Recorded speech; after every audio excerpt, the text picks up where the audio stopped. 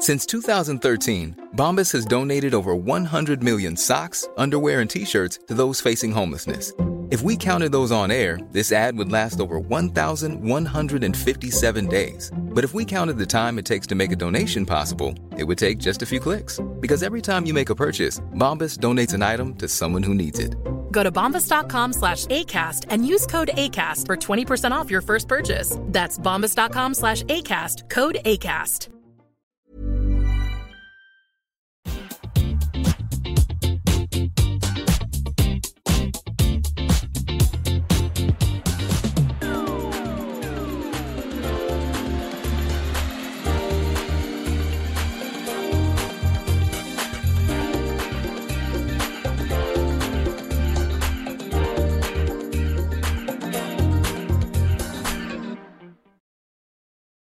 This program is brought to you by IG.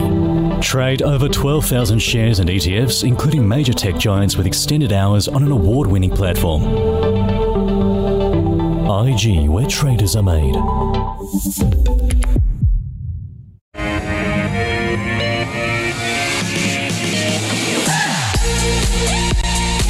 G'day and welcome to The Call. 10 stocks picked by you, 2 experts, 1 hour. It is Friday, March the 1st. I'm Andrew Gagan. Great that you could join us here at AusBiz and our 2 experts on the show. Grady Wolf from Bell Direct and Luke Winchester from Merewether Capital. Welcome to both of you. March the 1st, here we are. And when you know it, we're at the end of earnings season. Thank How good's gosh. that? I know, it's been a big earnings season. And breathing a sigh of relief, I got to say that we made it to the end. Yeah. Grady, what's your takeout? And perhaps with a focus on the small caps, because we're going to get quite a few today. Yeah, absolutely. It was a really interesting reporting season. We saw a lot of investors very reactive to both the good and bad results. Our brokers were more reactive on the downgrades than they were on the upgrades, so that was really interesting to see. The expectations were obviously too high.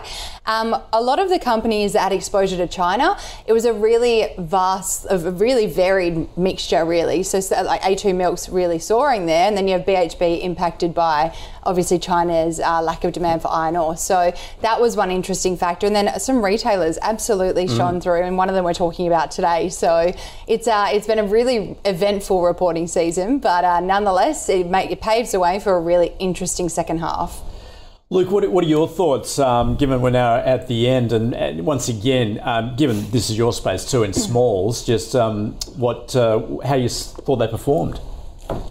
I agree with Grady there, Andrew. It was volatile. You saw, 20 to 30% swings on certain stocks, both ways, positive and negative. And look, you get that every reporting season, and maybe I'm a victim of the moment here, but it felt even more volatile than normal this time around. And a lot of that's exacerbated by liquidity, which is still low across the whole market, but you come down into the micro and small caps, and there's some stocks which barely even trade at all. So when you get these liquidity events around reporting, you see some very outsized moves either way. On the whole, I thought reporting season was okay at a company level. A lot of companies are still trying to get to grips with inflation and cost control, but those that did were pretty well rewarded by the market, particularly if they still had some revenue growth at the top line. Something like a Reece comes to mind with modest revenue growth, but really good cost control, and it was up 20, 30%. So, the market was happy to reward some stuff, but certainly, like Grady, stuff was taken out of the back shed and punished quite severely if you missed expectations. As you would expect to, given also where the market is at the moment, I guess there's no, records everywhere at the moment falling, although actually the local market has gone the opposite direction today. Now, let's take a look at what we're going to be focused on more broadly today. Our 5 stocks in the first half: Whitehaven Coal, Mader Group, McGrath, Rural Funds and PolyNovo. Now, our stock of the day, one of the last to report, Life360. It has pared its annual loss on a 33% jump in annual revenue, saying it expects to generate additional income in 2024 as it allows advertisers to target its users. This as it launches partner advertising, which it expects to have modest revenue contribution in the second half after some setup costs in the first. No dividend declared, and Life360 Chief Executive Chris Hulls saying the proof is in the pudding that the company's slow and steady march forward is growing users. In urban areas, yes, Apple has big market share, but internationally, Android accounts for 70% of phones. and Apple does not do cross-platform products. And we have a huge number of our users on Android or in mixed phone families. And that's when I say there really isn't anybody other than us that has that cross-platform piece with the hardware, with the software. So that, for both of those reasons, we feel that Apple, they're going to be there, and it's going to be good enough for some people. But if you're running a family, if you're the family organizer, there really is no other choice but Life360. Now, that was in response to my question, just asking Chris there whether there is any concern, and this has been, I guess, for as long as 360's been around, that why wouldn't a company the size of Apple, given what it does, would just come in and offer a similar sort of product? Well, that was his response, that they have a family focus and 70% of the international market is on Android, not Apple, and they don't have the cross-platform, whereas Life360 offers that. So, well, look at that. The market response today has been stellar, up 33% off the back of those numbers. So let's see what our experts have to say. And Luke, what are your thoughts then? I'm quite angry she doesn't have her usual sparring partner, Howard Coleman, because there's a points victory today, Grady. This is a very good result, and you know It's cutting out.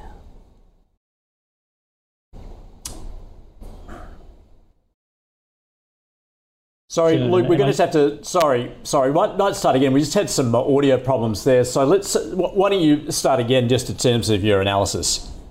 Yeah, sorry, you got me? Yep. All good? Yep, cool. Last time I was on, I made that point that Chris Hull's sort of highlighted, which my worry was, is your product someone else's feature? And Apple is the obvious one with the ecosystem they want to create around Apple. And I think that's a very good answer from him. And to be honest, it resonates with me because that's exactly my family. I have an Android phone, my wife has an Apple. So, if we were to look at a product like that, Life360 is probably the one we would have to use. The metrics around the business just continue to march on. Revenue metrics, recurring revenue, paying users, average revenue per user, moving into the international markets quite strongly, offload bases, but, the growth rates are quite strong.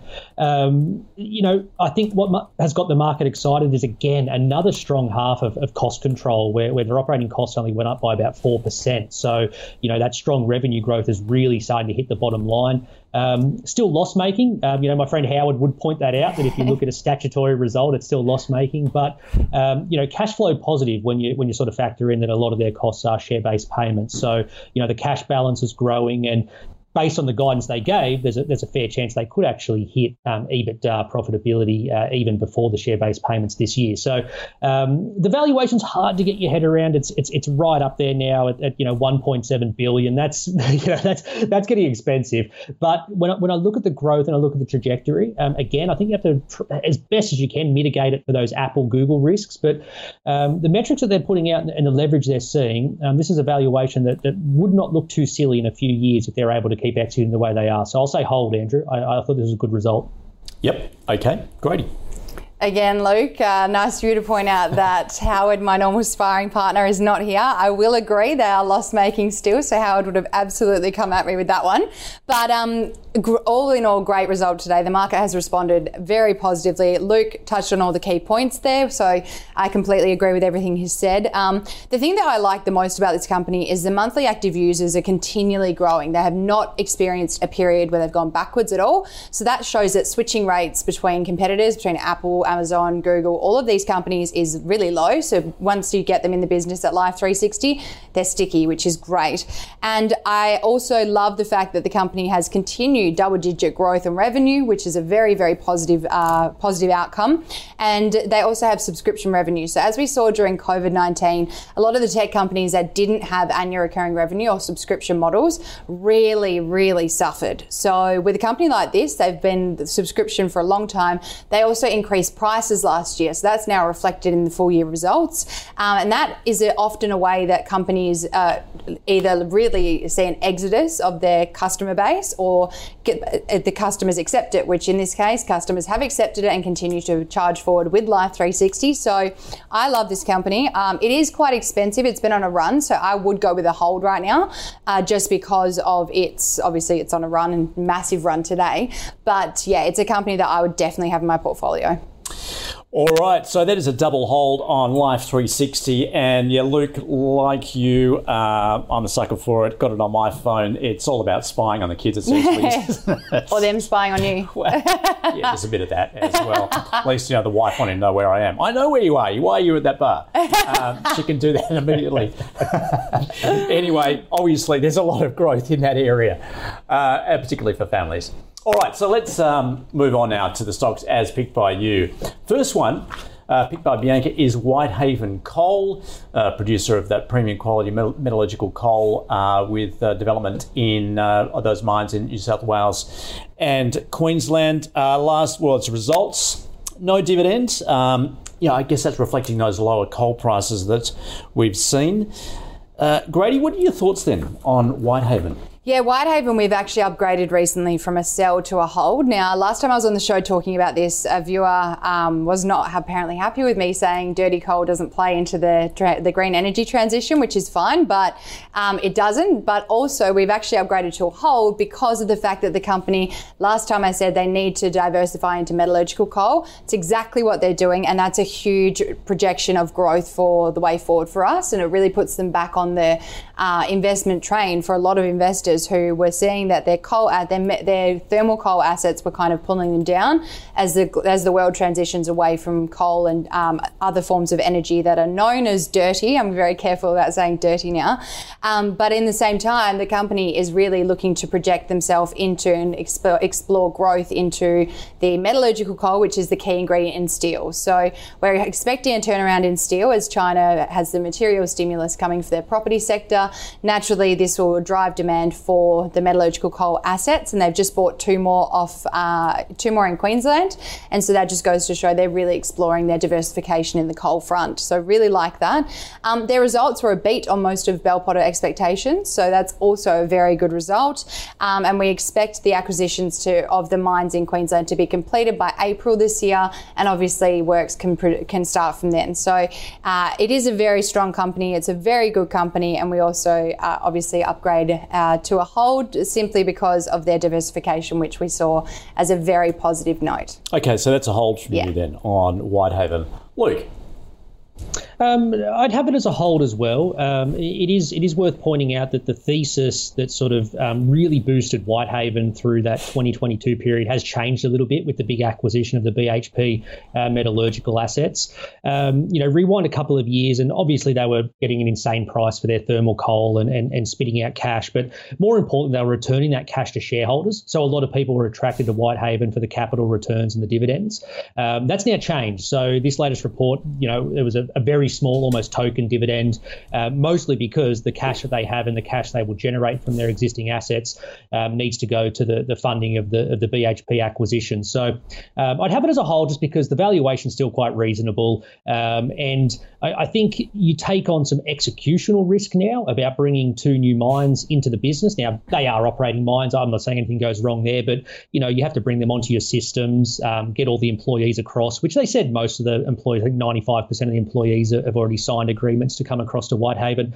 But little things like that, I think it's right just to sit back, hold it if you're there, but if you're on the sidelines, just wait and see for the completion of those acquisitions, maybe the first couple of production reports, make sure things are going smoothly. And if they do, I think that valuation starts to come down again once the metallurgical assets start contributing to the bottom line. So I agree with Greg on this one. This one's a hold. A double hold, in fact, for Whitehaven Coal. Actually, Greg, let me pick you up. So you started there by saying you're criticised because you called it dirty. Yeah.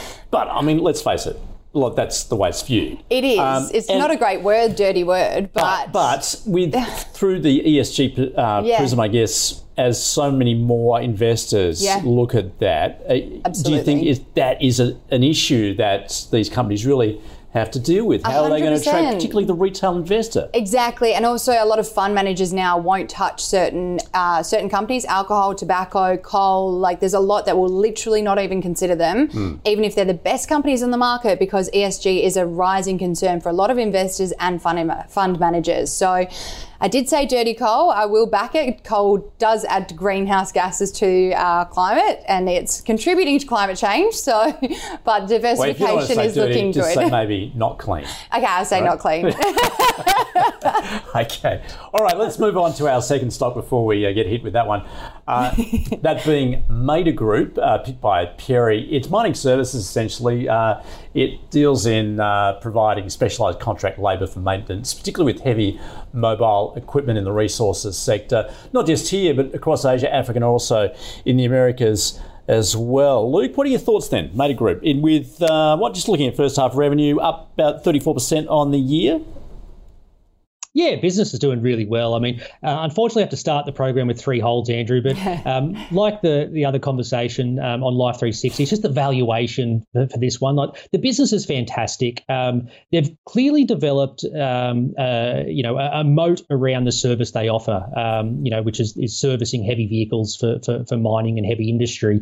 And that's the sort of industry where you really struggle to see how a business could develop that. But from the outside looking in, and the results that have been able to achieve over the last 10 odd years, they've done the very hard thing, which is to get a moat around culture. It's one of the hardest things to create for businesses, but when you get a good one, that's the sort of share price chart you see. So you look at their reports, and of course the financial numbers all look great, but one of the things I took from it was this is a business that gives their average age of employee. Now, that's not something you often see, and it skews towards sort of 30 to 40-year-olds, younger people who bring that sort of infectious Mader attitude, and they often talk about the different programs, employee wellness programs and trips around the world and things like that they do as well. So they've created that nice flywheel effect of people want to go and work for Mader, they then win more work, and the business performs quite well in the background. As I said, it's the valuations, the only thing that holds me back. 28 times earnings is pretty expensive for this sort of business, but I'd keep it as a hold just because of the growth, the quality. And they're really just starting to scratch North America, which we know the size of that compared to Australia. So hold for this one, but again, kudos to the team. I think they've created a really good culture and a really good business. All right, North America, really hard market to crack. So it'll be interesting to see how it tracks on that respect. Grady, what are your thoughts? Yeah, I agree with everything that Luke said, but we actually have it as a buy rating right now with a price target of $7.60. Now, this company is a leader for specialised contracting and maintenance in the mining sector. I'm not sure about you, but I'm seeing more and more explorers and miners jumping on not only the ASX, but in general across the board. There are unlisted companies as well. So the growth in mining in the world is phenomenal, and it's only going up from here. So that's the kind of been the underpinner and the driver for a group like Mader Group to continue with their really strong results. Their group revenue is up 34% year on year. They've seen NPAT up 38%, so profitable, which is a big tick in this industry. The company also, as Luke touched on, they've just scratched the surface in North America, but the profitability there is on the rise. And so that just goes to show there's huge potential in that market. Also in Canada, which we know has a lot of the hard rock lithium. It has the world's biggest asset of hard rock lithium. I think that's at the hands of Patriot Battery Metals. And so that just goes to show there's so much potential there. And so if they're securing these contracts, as Luke said, have a really good culture, really people want to work for them. I want to work for them, given they're flying people around the world. So I'll be going there in a heartbeat. But no, I'm not leaving Bells. I love Bells. But they're paying down their debt at the same time. They've got good cash balance. They're a really strong company. And they've also reaffirmed their guidance for NPAT and revenue for FY24. So with that in mind, there is still growth on the horizon, and we really like the company. So like it to the point where you're willing to slap a buy on it. Willing to slap a buy. There you go. That is Mader Group. Let's now move on into a property with McGrath. This one picked by Ben, residential real estate services company, including property sales, of course, management, and mortgage broking and auction services at the same time. Has the full suite in residential property. Actually, I didn't have a chance to take a look at the results, but just in the past month, its share price has taken off. So, Grady, how do you view it then? We don't cover this company, first of all, but did a bit of research and looked into it. I actually prefer Elders because of their scope and their more conglomerate nature in this industry. The thing about McGrath is that I think they're underrepresented out of New South Wales, so it's a very concentrated market in New South Wales and Queensland. Their most recent results, we're in a rental crisis right now, so you'd assume that they'd be making the most of higher margins and higher higher rental prices and low vacancy rates, but their revenue fell 6% and their company's properties under management fell 31%. So that's not a really impressive mark or result given what the housing crisis we have right now across Australia. So that's a bit confusing. I was a bit unsure why the results were in that way given the rental crisis that we have.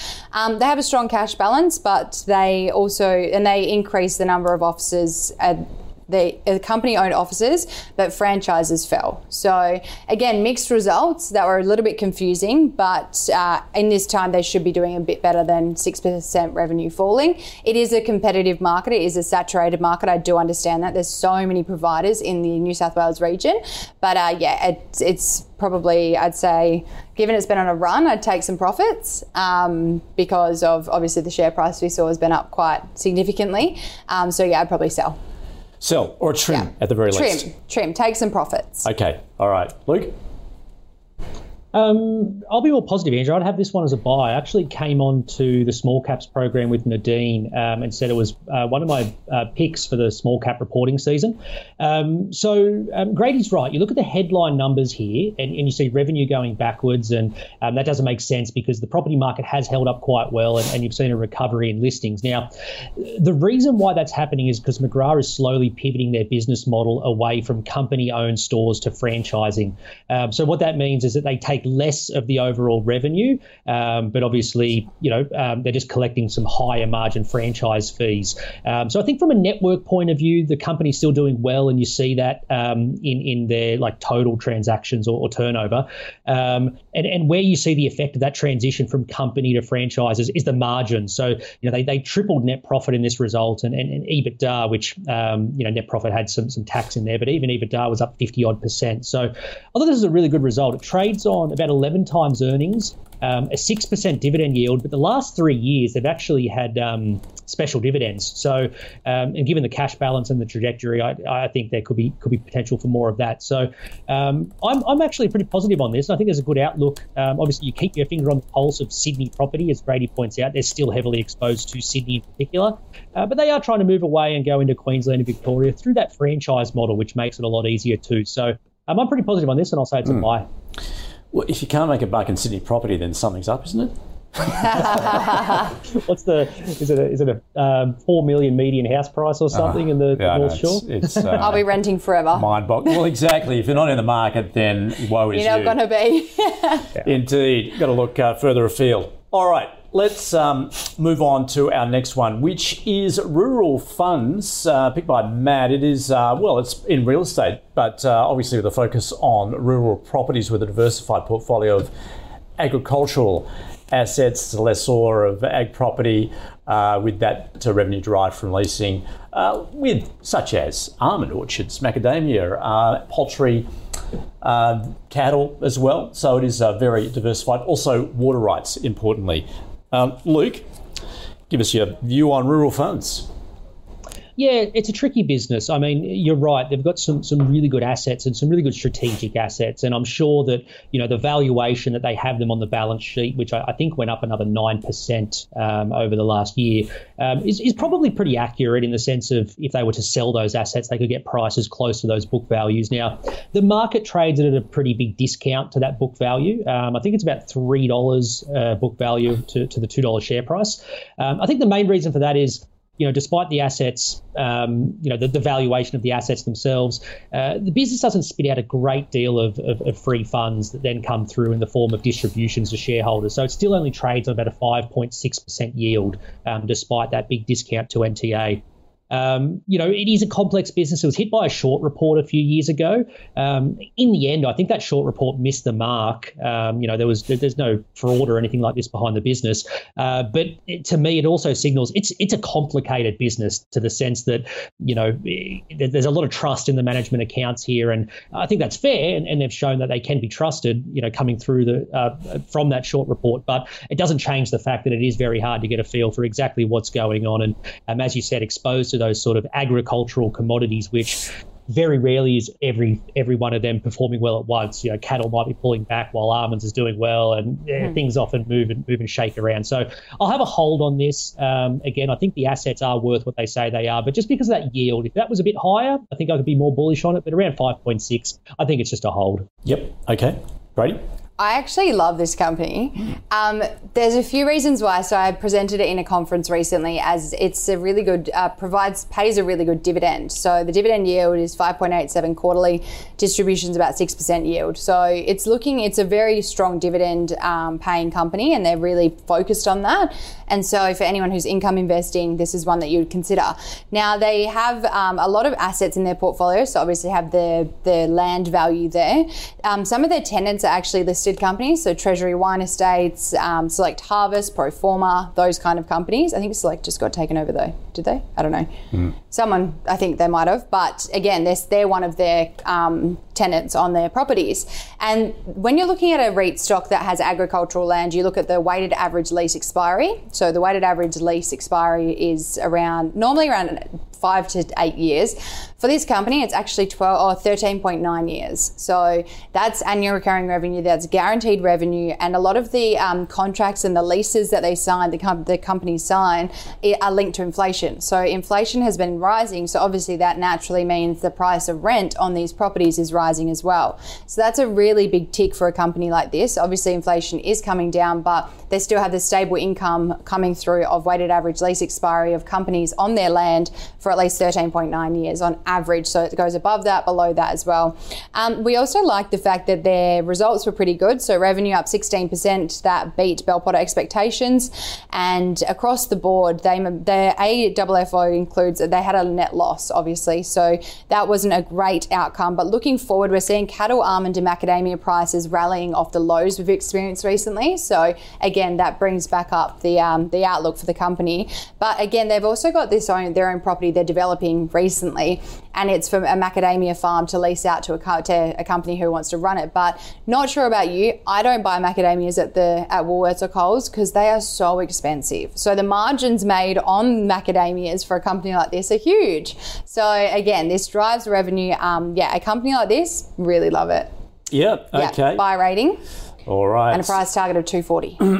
Particularly for those who like macadamias. Yes. No, I'm a little further down the nut scale. I'm an almond, a raw almond girl. Yeah. All right, you're still benefiting though if you're in rural funds as a result. Okay, so that was a buy. Buy. Okay. Price target 240. All right, good one. Okay. But speaking of diversity, we've certainly got it with some of our stocks. So now we're heading into PolyNovo. It is picked by Jenna, development of innovative medical devices for a variety of medical applications there. First half sales up around 55%. A lot of new hospital accounts they've managed there, and it's looking to expand to beyond its where it's sitting at the moment, particularly it's actually doing better outside of the US, isn't it, I think? But Grady, I'll let you explain. Yeah, absolutely. We just recently downgraded this one to a hold simply and only because of the share price rally it's been on. So we just see it's a little bit overvalued right now. And obviously you can see there it's a huge jump recently. But the company has absolutely risen to the top. They're in a healthcare division, in the healthcare sector. You really want to look at a company that is making money. This company is definitely making money. It's in a niche environment of wound care for the burns and trauma victims and any obviously open wounds on the skin. The company has really done well recently in they've kind of got more contracts expanding into the US, Middle East, Europe, all these different areas. And that's through, it more than tripled over the last year. So that's incredible. And it just goes to show that with their name and their market share and their market leadership in the burns industry, with their wound care for BTM or Novasorb, it just shows that it's becoming the trusted name in wound care. So again, massive tick for PolyNovo. We expect the company also recently updated that they're doing some more clinical trials for the expansion of their product into treating other wounds. One of them they've put on hold at the moment, which is the trial of diabetic foot ulcers. So they didn't see that was viable enough right now to continue, which is really good because a lot of healthcare companies will continue burning cash, throwing money at these clinical trials, and they just don't get the result they need to get to go to market. The really smart thing PolyNovo's done is said, nah, it's not viable right now. We'll continue doing what we're doing. So that is a huge tick. But yeah, so a hold rating. We love the company, just a hold rating because of other strength at the moment in the share price. Okay, Luke. I'd have it as a hold as well, Andrew, and same reason. I think at $1.6 billion valuation, there's a lot baked in here. Now, when you look at their result the other day, I think they did 2 million net profit, something like that. It was obviously a very small number. And you look at that large valuation, it's just natural to say, it's so overvalued and it's a ridiculous hype stock that the market's just getting carried away with. And I'm much more circumspect and agree with Grady that this is a business that has a pretty promising future, and it's the economics around what they do that I think should really excite shareholders, and obviously does given the valuation. But they've maintained sort of 50 to 60% revenue growth now for the last 3 or 4 years, and I think that the thing that gets lost is this is a 95% gross margin business. Now, when you grow a 95% gross margin business at those sort of growth rates over any sustained period of time, it's pretty hard not to make profits. Like you have to spend cash below the gross line, an insane amount of money to not just scale profitably by accident almost. And they have done that, to be fair. They have put on sales staff, spending on R&D, trying different products and bringing other stuff to market. But the core success of that NovoSorb product is starting to overwhelm the rest of the business to the point where, this year they'll clearly make a small profit. Next year, I think that will be, quite substantial growth. And we may look back in 3 or 4 years and the current valuation, starts to look very, very cheap. So I would have it as a hold because things can happen, especially with these medical device companies. It only takes one customer to sort of pull orders or, something can go wrong and success is baked in there. But when I look at the economics behind what they do, I can clearly see why shareholders are quite excited about the path these guys are on. So let's say hold. All right, good one. That is PolyNovo. Let's then sum up the first half of the show. Beginning with our stock of the day, which was Life360, one of the last to report in earnings season. And boy, does the market like those numbers. Last time we looked, share price was up about 33%. So, to our experts, well, Luke's got a hold on it, pointing out that it is still loss-making, but that was a great result. Grady also a hold, pointing out that its active users are growing, so got plenty of growth there. But both looking at it as fairly expensive now, particularly where it's gone today. All right, so to those ones as picked by you, the first one being Whitehaven Coal.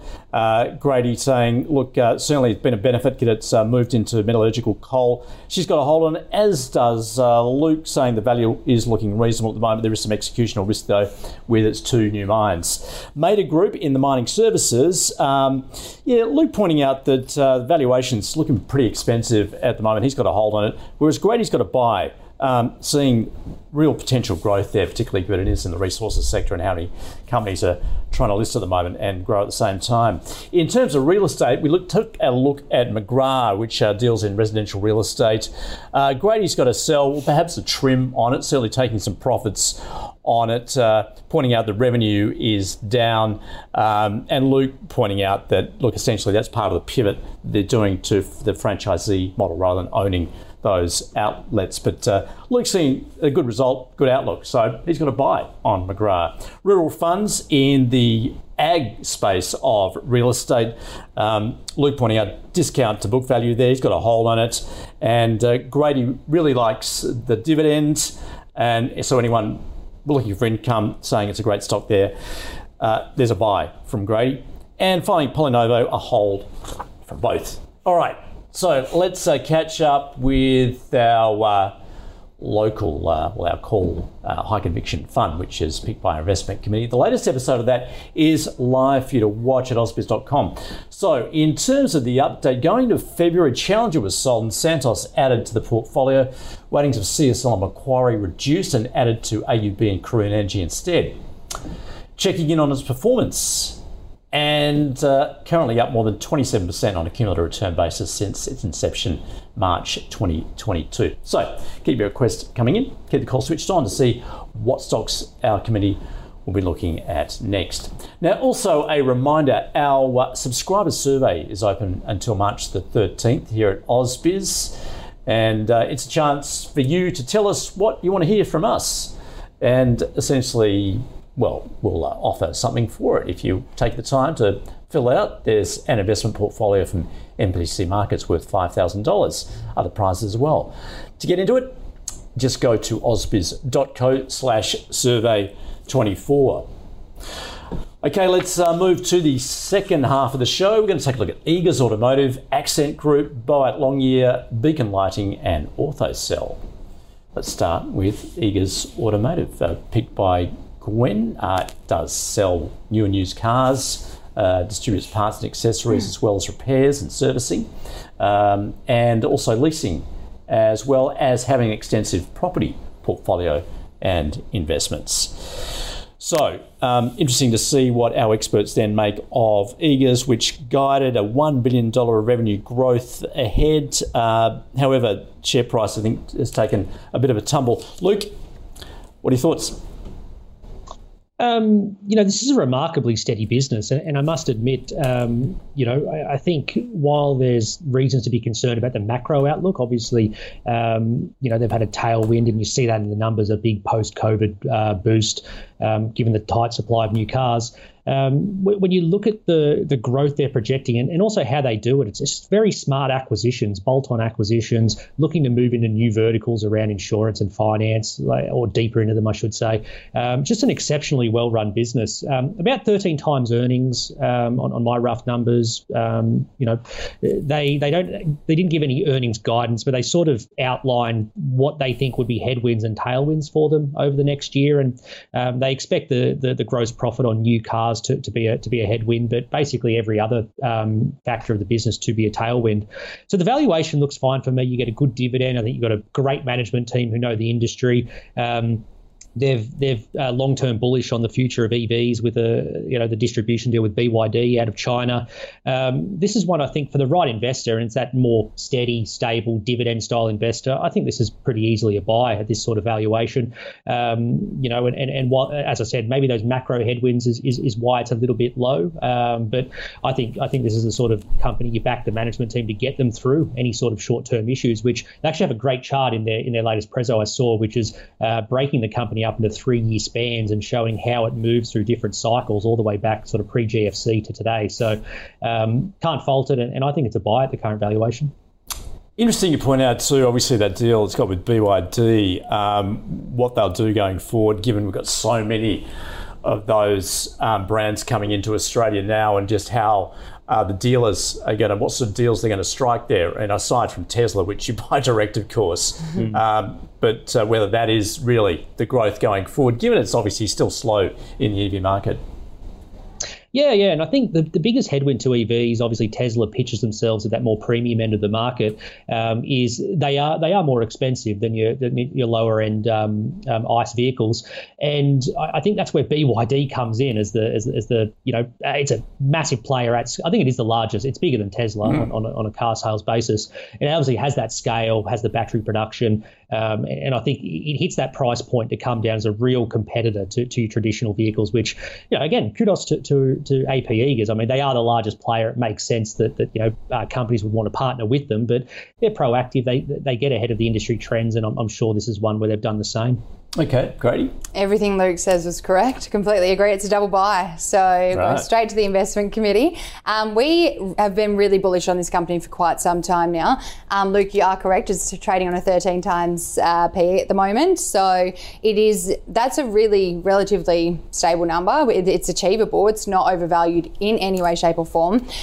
With such a big company with a huge market presence, 224 new car dealerships across Australia, they've just done another acquisition. I think it was in the last quarter as well. So they're bringing more portfolio on in, I think it's regional Victoria. I'll confirm that later. But they've just got such a big presence, such a historical brand, such an Australian brand. And as you said before, the value is also in their property portfolio. They own the property that their dealerships are on. So if times get tough, they simply wipe out some of the property, get the value, bolster up their balance sheet, and away they go. So it is such a well-run company. Having the BYD distribution agreement is huge. There's the lower end EVs are really where it's at right now. So Li Auto in China soared. Their earnings soared 2,068% on the prior corresponding period, so from Q4 to 1 in this week's reporting, because EV demand is so high in China. Like, I think there's a bit more to China, because a lot of people think that they're in dire straits. I don't think they are. This company alone sold 326,000 EVs in the latest quarter. So it is a strategy from China, though, isn't it? It is flooding the global market. It is. They're just flooding the market. Yeah. And so understanding that, it's just Li Auto, that just shows how much of a tailwind there is and how much demand there is globally for these cheaper EVs. So having the BYD partnership with distribution is huge for Eagers and really puts them above the rest, because, as you said, Tesla is the sole distributor of their own cars. So having this really puts them above a lot of the other competitors out there. So we really like the company. Their results were really good, 50 cents fully franked dividend, and all of the results were a beat on Bell Potter expectations. So really like it. Goes a double buy today. There you go. Double buy, as you say, Grady. Goes to the investment community. Consider Eagers Automotive. All right, well, let's essentially stay in the retail space then. The next one, picked by Bob. It is Accent Group with a retail and distribution of footwear, apparel, accessories, clothing, around 820 stores there. Did beat on gross margins. And it's also, I think it's planning to convert about 62 existing Athlete Foot stores at the moment as well, which is looking to unlock that revenue at the same time. So Grady, what are your thoughts? Yeah, really like this company. I think I've talked about this one for a while. I'm very bullish on this company. It's probably my favourite retailer. We have a buy rating on it at Bell Potter, and personally I would absolutely buy into this company. They really made their mark during COVID. They started a brand called Nude Lucy, and this is where athleisure wear came to the forefront of everyone's minds, because if we weren't buying clothes and everyone was buying activewear during COVID because you didn't have to dress to impress at all. So that's what Nude Lucy is. It's a really strong price point, it's really affordable, and it's really comfortable.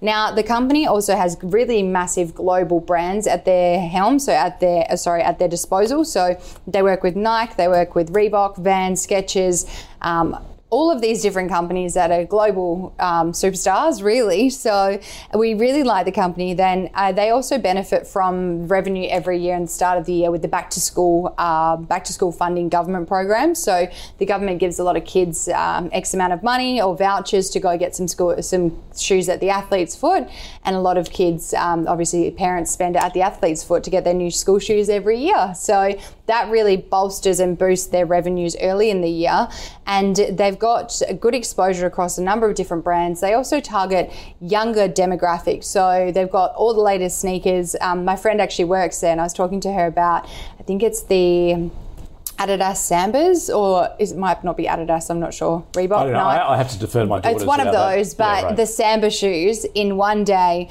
they sold out 5,000 units, and it brought in $900,000 in revenue. So I think, 900. Yeah, because in one day, this shoe sold out. And so I was like, that is just phenomenal, because everyone on TikTok had them, so everyone had to have Sambas. Why can't you do that online, or is shoe shopping the problem in that you need to try them on? No, this was actually through online and in store. Oh, okay. So it's through their Style Runner stores through their online platforms. It just went. So this company really hits on the popular. Really, they've got the latest shoes, they've got the latest and greatest, so everyone wants them, so everyone shops with Accent Group. So, we love the company, have a buy rating, and can't really fault it at the moment. All right, well, clearly you like that with a buy as well. So, Luke, what are your thoughts? I'd have it as a hold, Andrew, but not because I disagree with anything about the quality of the business. I'm not into the shoe culture, I must admit. I can't tell you who makes the Sambas, unfortunately, Grady. But it's an exceptionally well-run business, and I agree with everything Grady said. It's probably a hold more on, even though the share price has sort of flatlined a little bit from its highs back in 2021 and has come off a little bit on this report. It's not super cheap compared to a bunch of other retailers, around that sort of 17, 18 times earnings, as a rough guess, because because retailers first half, second half split can be a bit hard to bed down. But, it's one of those ones where I think you hold it for the short term. They're having, as Grady points out, sales were resilient. Gross margin was actually quite strong, which is nice to see. Like a lot of retailers, a little bit of difficulty maintaining that cost of doing business, some higher leases, higher employee costs, things like that, which meant the net profit took a bit of a hit. But again, as I said, I think it's a hold on that shorter term valuation and a little bit of the weakness there. But longer term, I can't disagree with anything you said. I think great operators.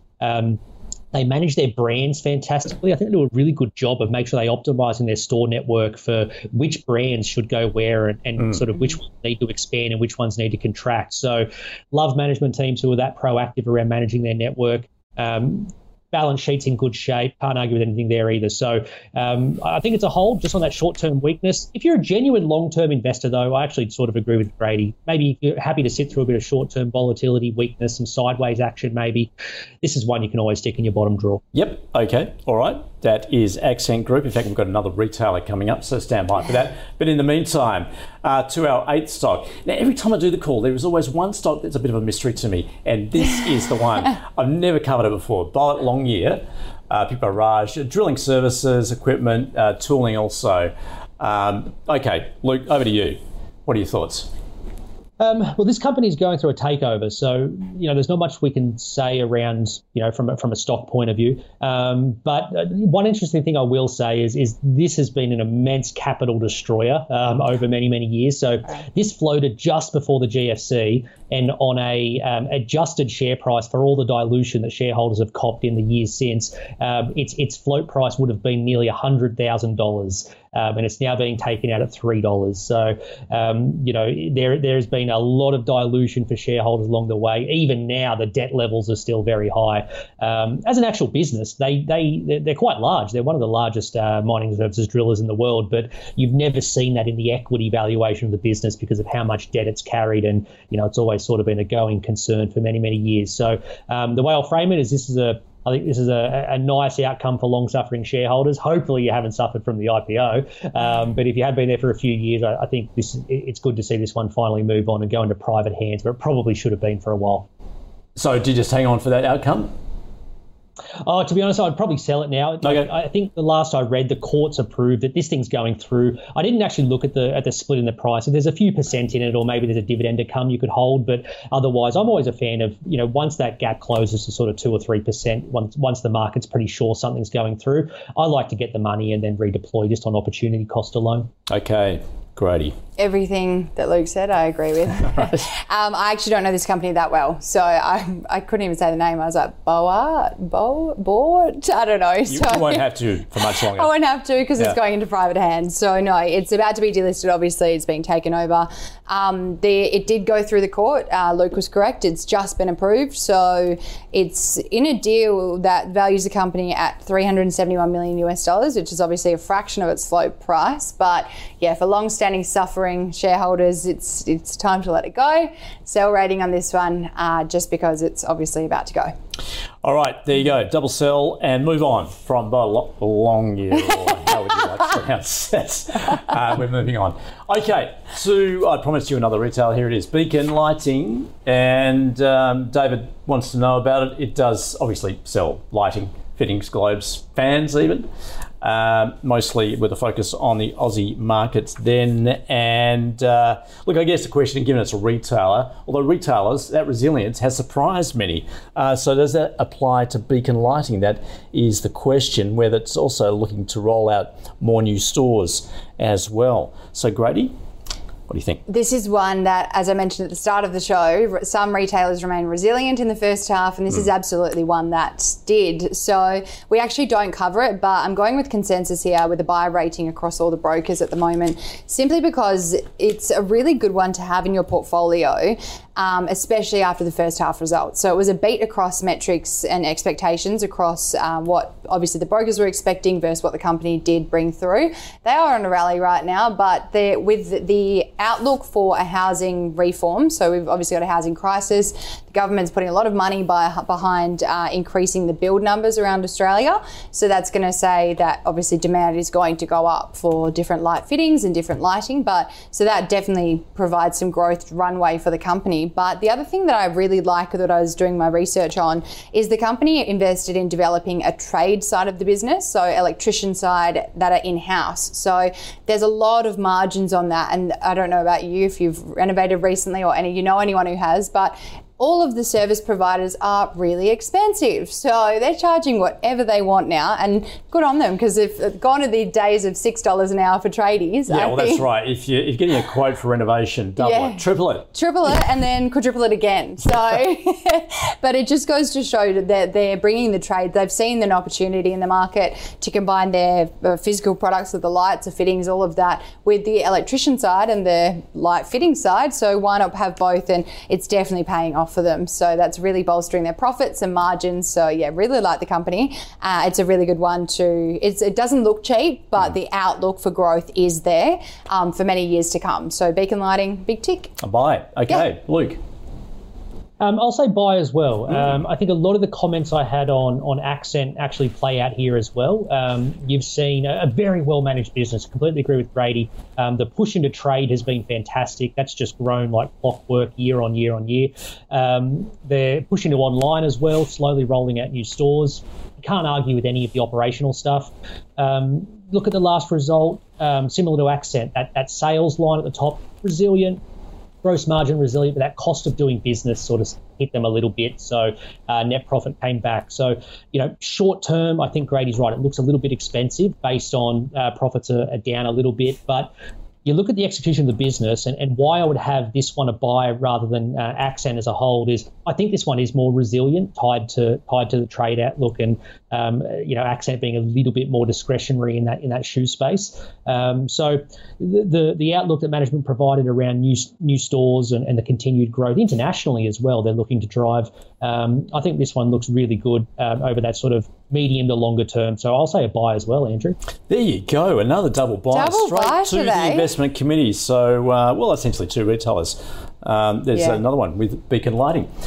All right, let's round it out then with a look at Orthocell, picked by Lachlan, regenerative medicine, focused on, it's got a variety of products, but with focus on bone and soft tissue regeneration and reconstruction, particularly with a focus on dental and orthopedic applications at the same time. And I think it's just actually completed a $3.5 million cap raise at the same time as it looks for further development and growth there. Luke, give us your thoughts on Orthocell.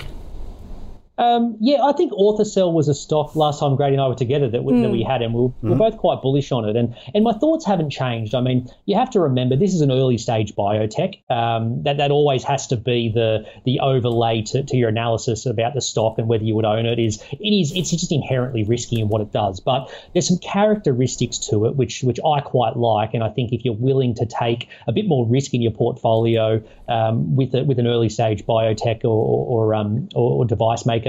This is the sort of stuff you'd look for. So they've developed a platform technology called CellGrow. But what I like about them is it's not just one product that then you're stuck with a lot of risk to. It's taking that platform and trying to find different use cases for it. They've currently got two in the market, one called Striate, which is a dental product, and the other one called Rempli, which is a nerve regeneration. So both of them are being sold through distributors. Again, I think that's the easiest path to market rather than try to do it yourself. They've got a subsidiary of Henry Schein, the largest dental distributor in the world for the Striate product, and Device Technology is a distributor in Australia for Rempli.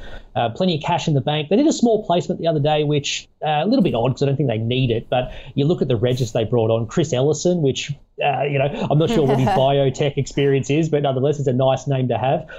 But then Merchant Opportunities, who is a biotech fund who knows their stuff in the space, I think was probably the more important name. The board, again, has got some, really well-credentialed people. And it's that sort of qualitative stuff you look for when, of course, the numbers aren't here. I think they had a 4 or 5 million loss for the first half, but it's what you expect at this stage of life. You look for those qualitative things like who's there, what are they doing, what are customers and distributors doing? And again, I think pointed out last time, Grady, that, Henry Schein or the subsidiary of Henry Schein paid $20 million to get the exclusive rights to the Striate product. So there's something here with this business. It's one that, again, it's for the riskier investor and it's for the long-term thinker. Period to period, things can happen and you sort of wait on news flow. But I still think this is a buy for what it offers and the upside, again, for the right investor, though.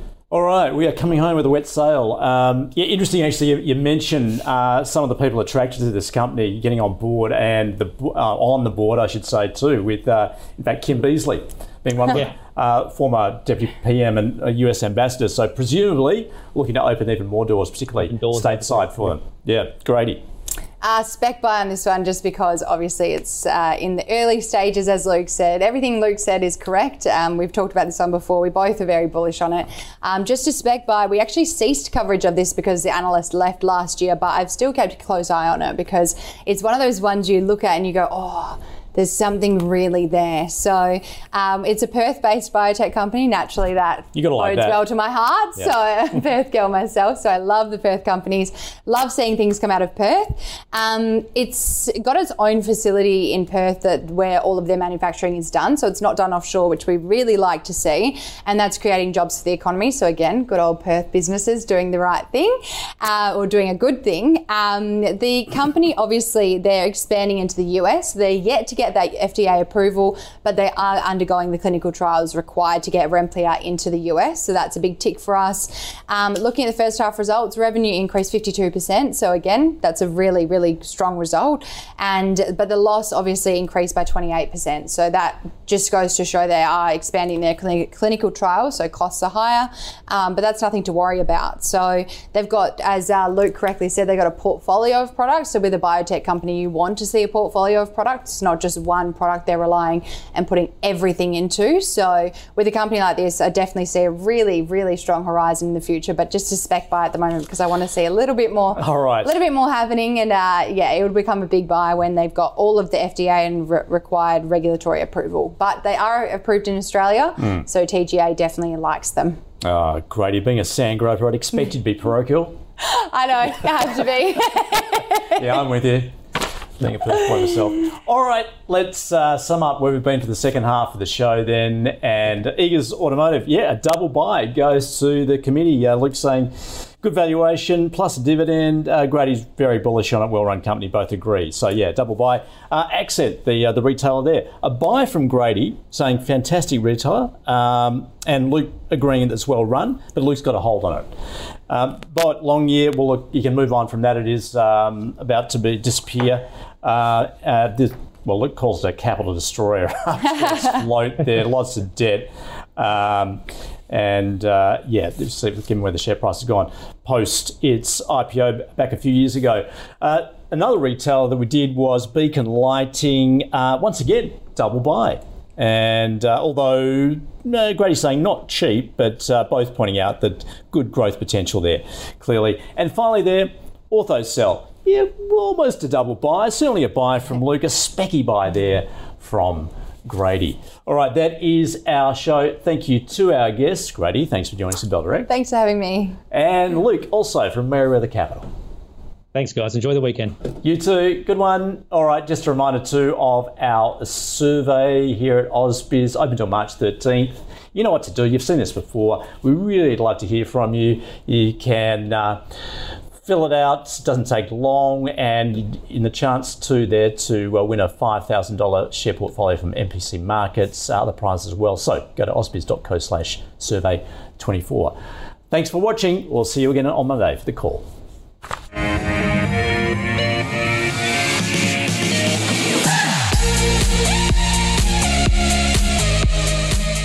This program was brought to you by IG, Australia's #1 CFD provider. Trade over 17,000 markets with extended hours on key US shares and competitive spreads. All on an award-winning platform. IG, where traders are made.